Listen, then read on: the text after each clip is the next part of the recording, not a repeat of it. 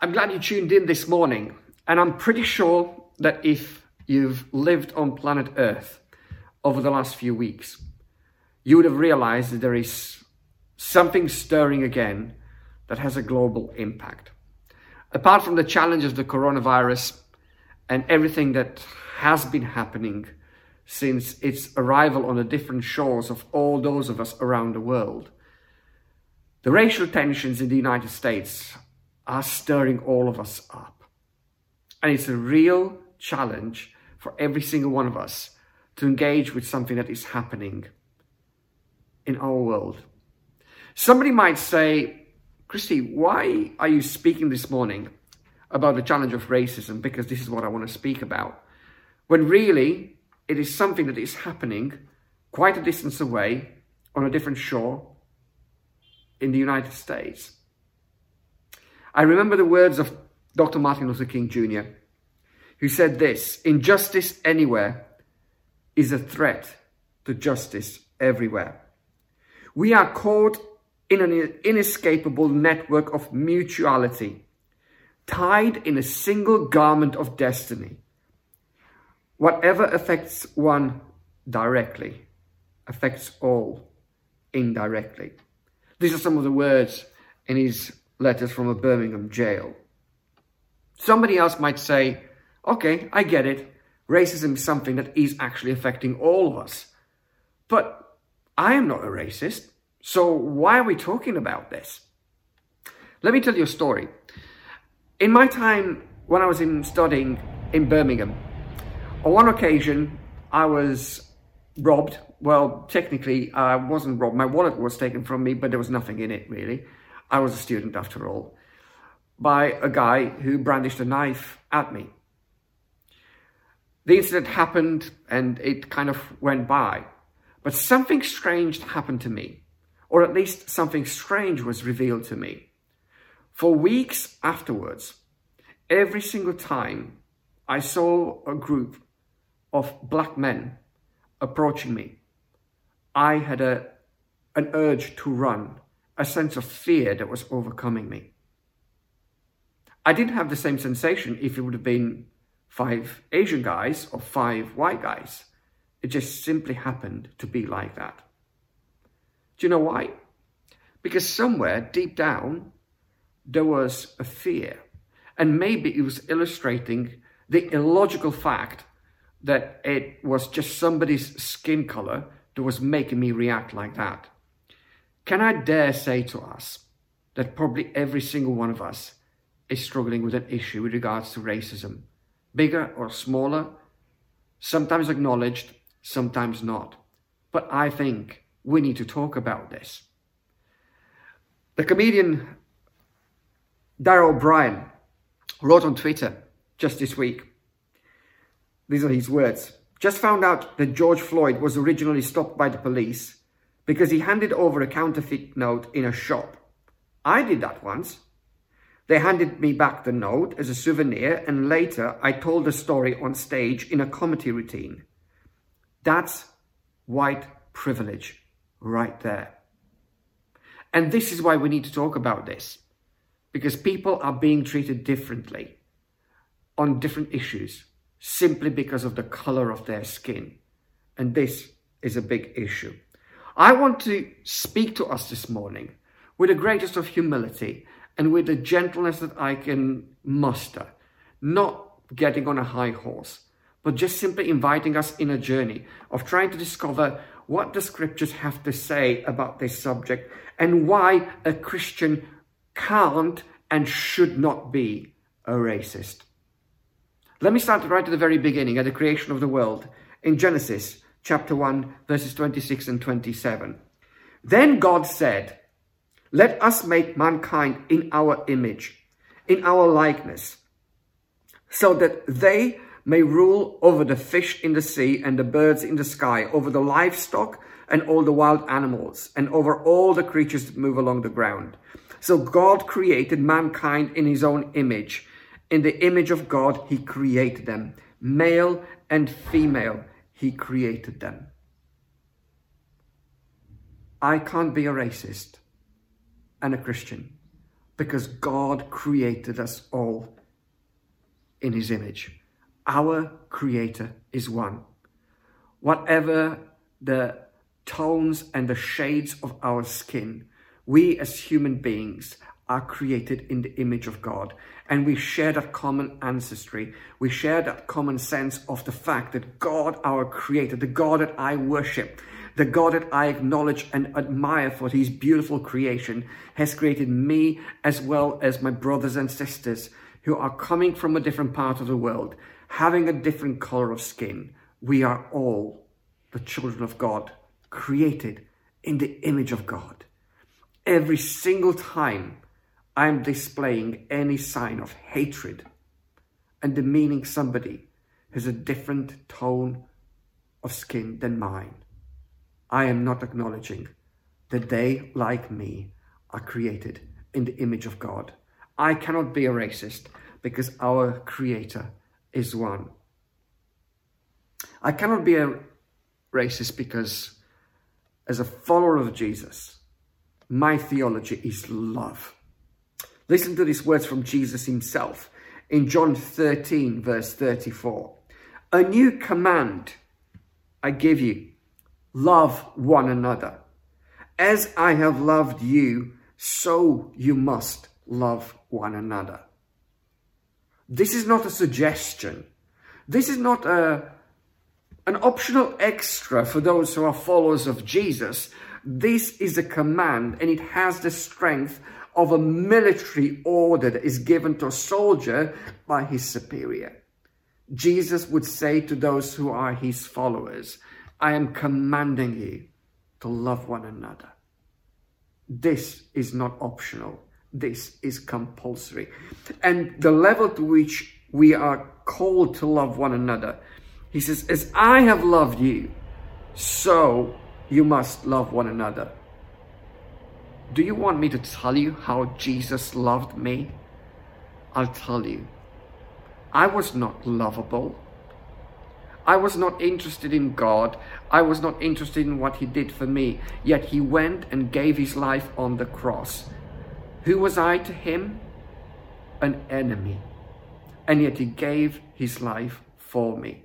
That's the caliber and quality of love that Jesus has for me and displayed for me. And you know what? It's not just once in a lifetime, but every day I'm experiencing through what I call his grace, his undeserved favor. Every single day I screw up and insult him and do things that don't please him, yet every day he forgives me because he loves me. That's the quality of love that Jesus gives me. And he's saying here, as I have loved you, love one another. In other words, you got to go the extra mile. You don't just do it for the people that deserve it. Jesus is commanding us to love one another. The Apostle John, one of the followers of Jesus, writes in one of his letters in 1 John chapter 4, verse 21. And he, that's Jesus, has given us this command. Anyone who loves God must also love their brother and sister. What John is doing here, he is building on the command that Jesus gives that we should love one another. And he's saying, if you really want to understand the Christian theology, you would understand that there is a real correlation, a real connection between the horizontal and the vertical. And John is saying, you cannot say in all integrity that you love God and then you hate others. If you love God, if you truly understand the love of God and what he's done for you, you cannot but be overcome with love, that love, filled with that love, and you will love those around you. Therefore, it's very difficult for me to come to God and tell him that I love him while I am not loving or hating somebody else. That's right at the very heart of the Christian faith. Our theology is love. I cannot be a racist because our cause is justice. James, one of the leaders in the early church, writes probably one of the strongest, most in-your-face letters in the New Testament. He is very practical. He's somebody who would challenge the Christian when the Christian would talk theory and faith. He would say, show me your deeds, show me your lifestyle, show me how you live, show me how you treat other people so that I can understand what your faith is like. And he would say, at the heart of our theology is love, but he would challenge us and say, well, what does that look in real life, in day-to-day situations? And in James chapter 2, verse 1, he says this, my brothers and sisters, believers in our glorious Lord Jesus Christ, you must not show favoritism. You must not show favoritism. In other words, if you truly understand who Jesus is, you don't treat people differently. And he is talking really in this context about the rich and the poor. And the fact that sometimes in the church you're tempted to treat the rich with a preferential, in a preferential way, and basically give them priority. Get them to be on the front seats at the places of honor. And he's challenging that. And he's saying, don't do that. Don't discriminate about somebody just simply because they are poorer and be a hypocrite. And he's saying, you can't do that. And extrapolating, the same thing is true for us. We are called to treat people justly. The world is treating people unjustly. In the case that James is speaking, the world would say, we'll look after those who have the money because we have an interest. And James is saying, you can't do that. We are not like the world. We are the kingdom of God. We have a different mentality, a different way to live our life.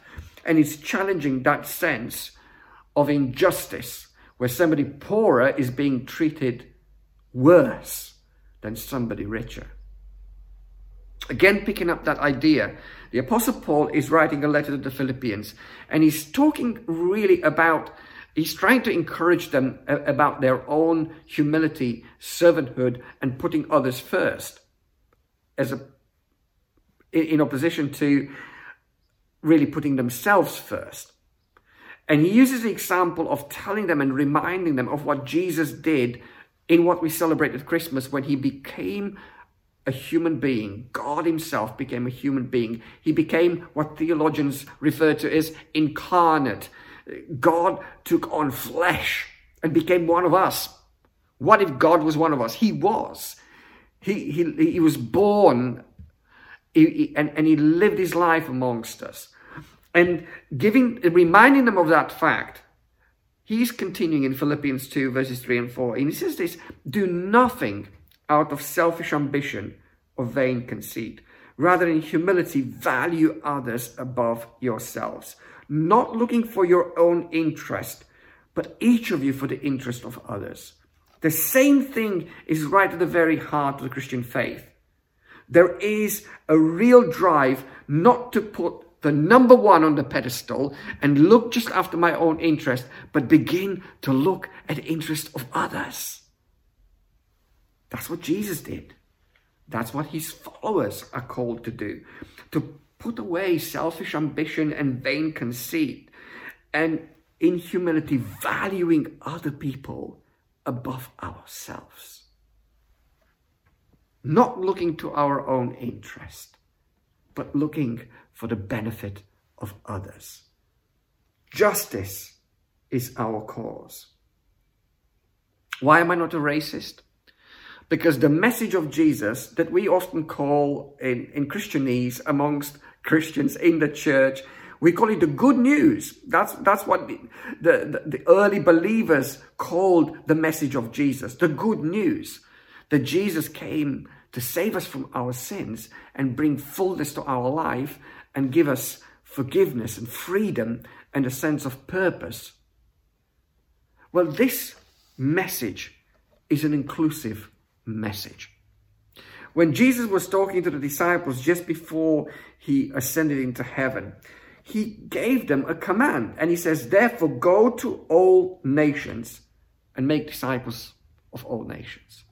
Go into the whole world and make disciples of all nations, Matthew 28, verse 19. Therefore, the message that Jesus had was never exclusive, was never just for one national identity or one religious group or one ethnic group. The message that Jesus brought into this world, the good news of salvation, was for all. And for once, barriers are beginning to come down.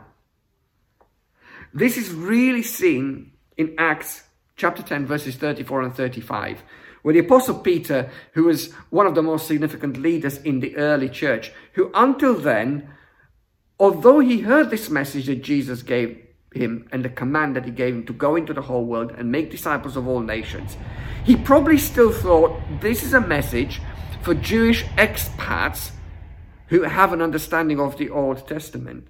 And yet God reveals himself supernaturally, and he makes him realize that this message isn't just for Jewish people, but for Gentiles as well. So the racial division between Jews and Gentiles is going. And the good news of Jesus is truly becoming one for anyone and everyone, everywhere. These are his words. Peter began to speak and he said, I now realize how true it is that God does not show favoritism. God does not show favoritism. This message is inclusive of everyone.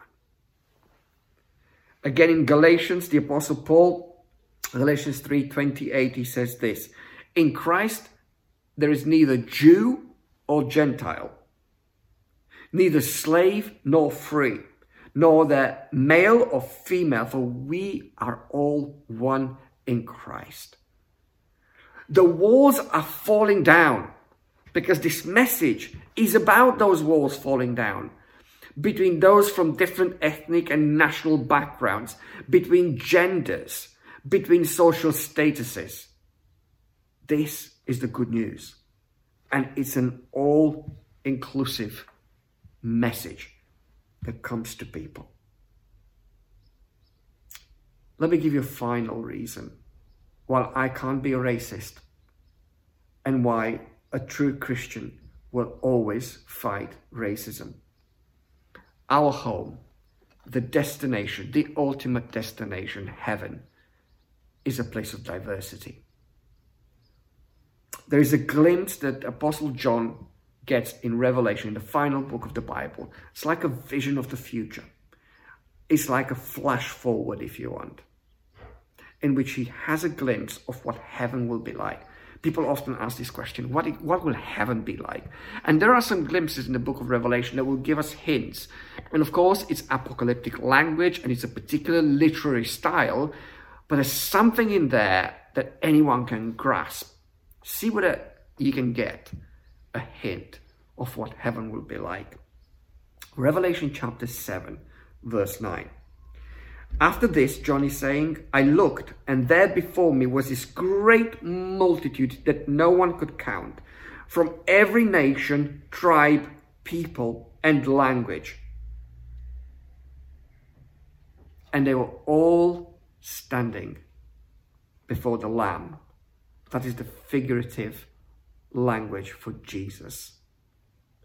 They were wearing white robes, and they were holding palm branches in their hands. Did you hear that?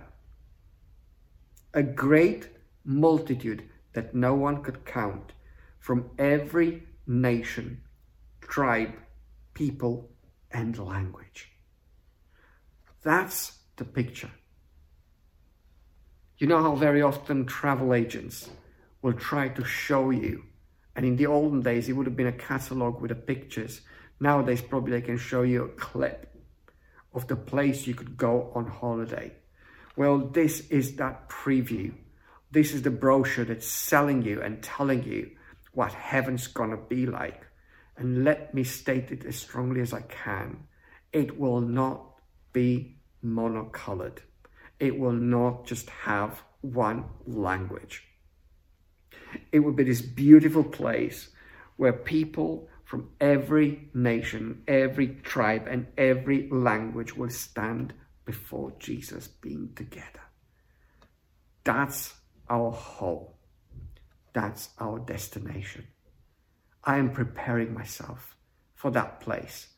That's why I love all those people that are going to be there with me, my brothers and sisters, created in the image of God.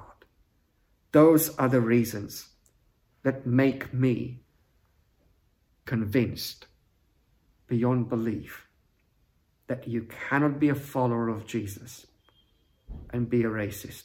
But it doesn't stop there. You cannot be a follower of Jesus and not fight racism with everything within you. It's because we're created in the image of God. It's because love is our theology. It's because we are made for justice. It's because our message is for everyone. It's because at the place that I call my ultimate home in heaven, I will be together with others that I want to love while I'm here on earth before I get there. That's the great invitation. And you know, I think I have a great role to play in the midst of everything that's happening right now. And if I really believe this theology, and if I really believe what the Word of God is teaching me, I've got to live it out. That's my challenge.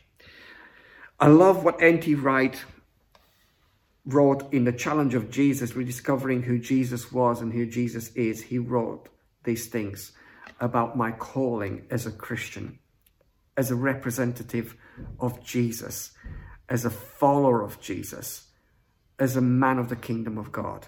This is what he says.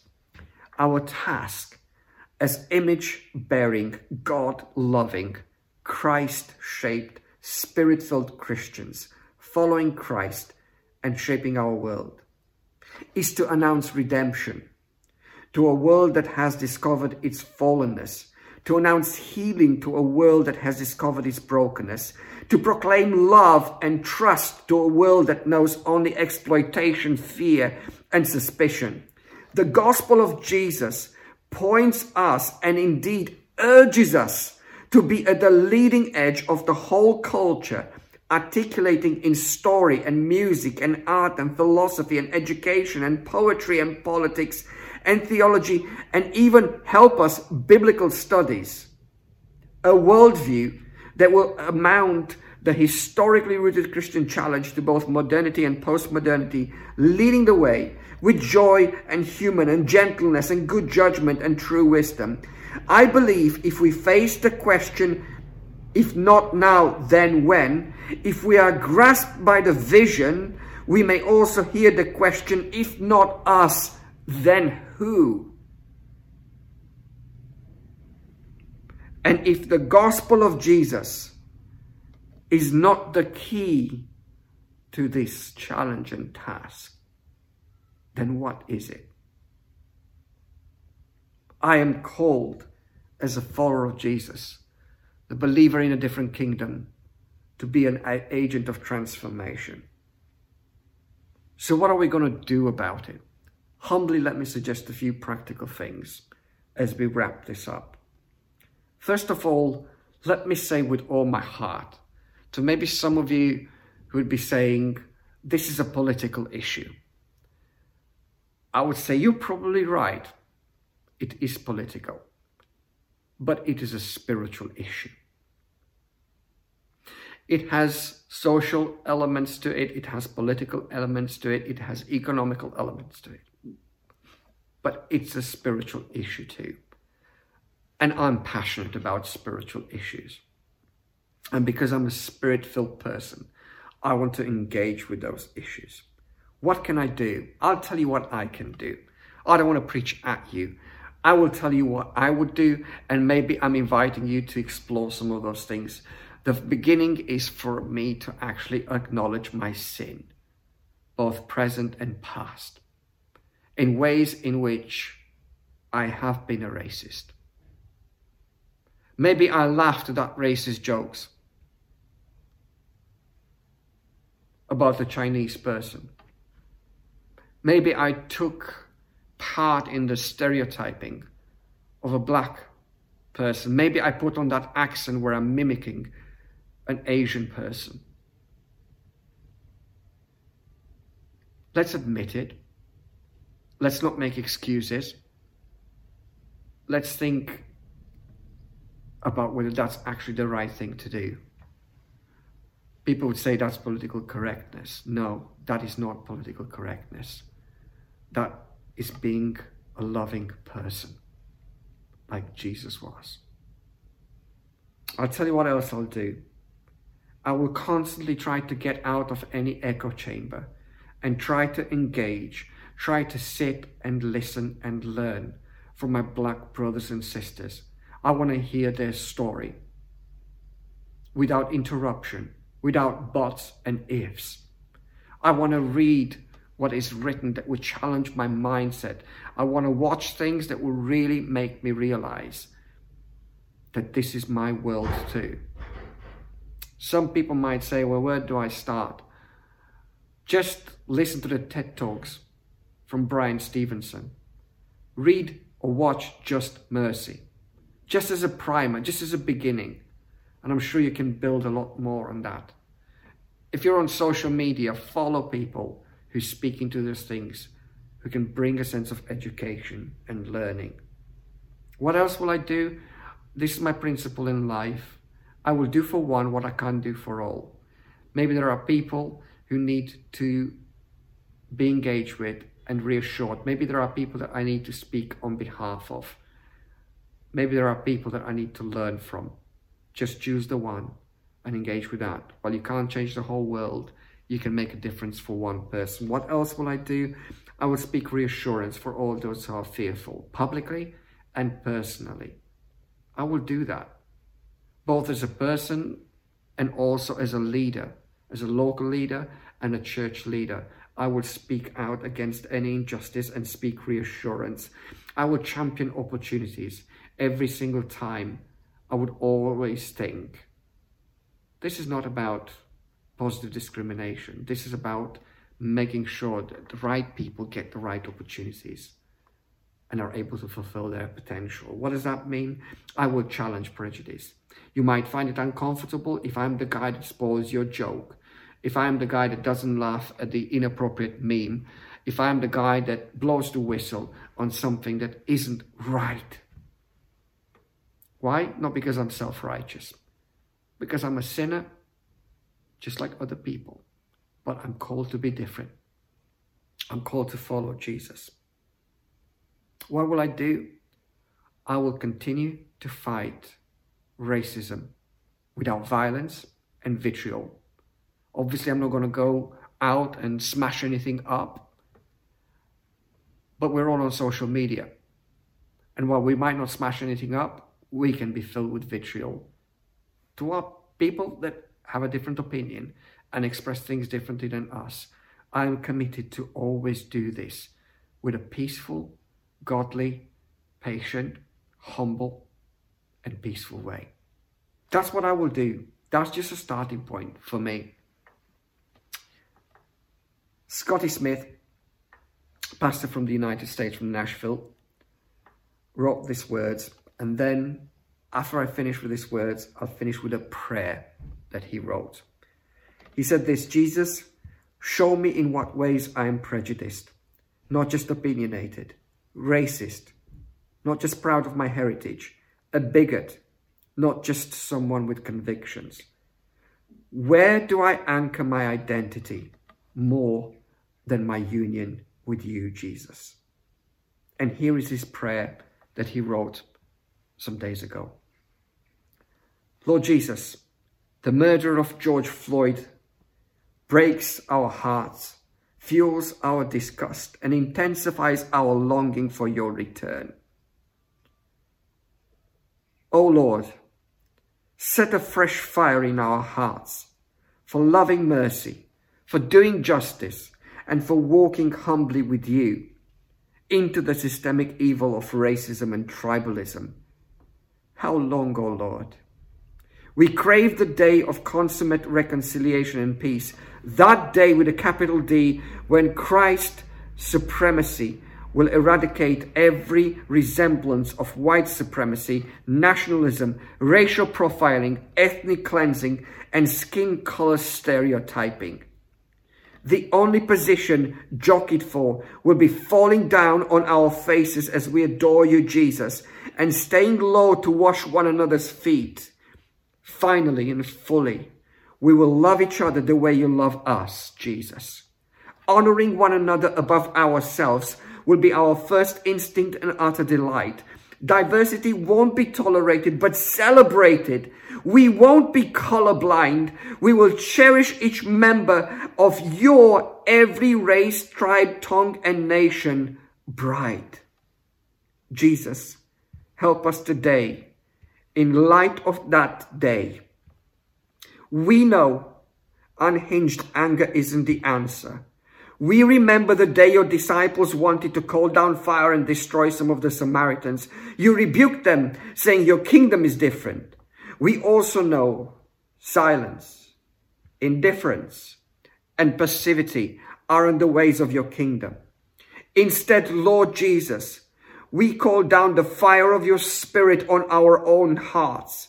You will triumph over all evil, triumph over our own hearts. As we look in the mirror of your word, show each of us where racism, tribalism, and nationalism have a greater hold on us than we realize. Grant us grief and repentance over the ways we love poorly and contradict the gospel. So very amen, we pray, with fresh conviction and humility in your peerless name. Amen.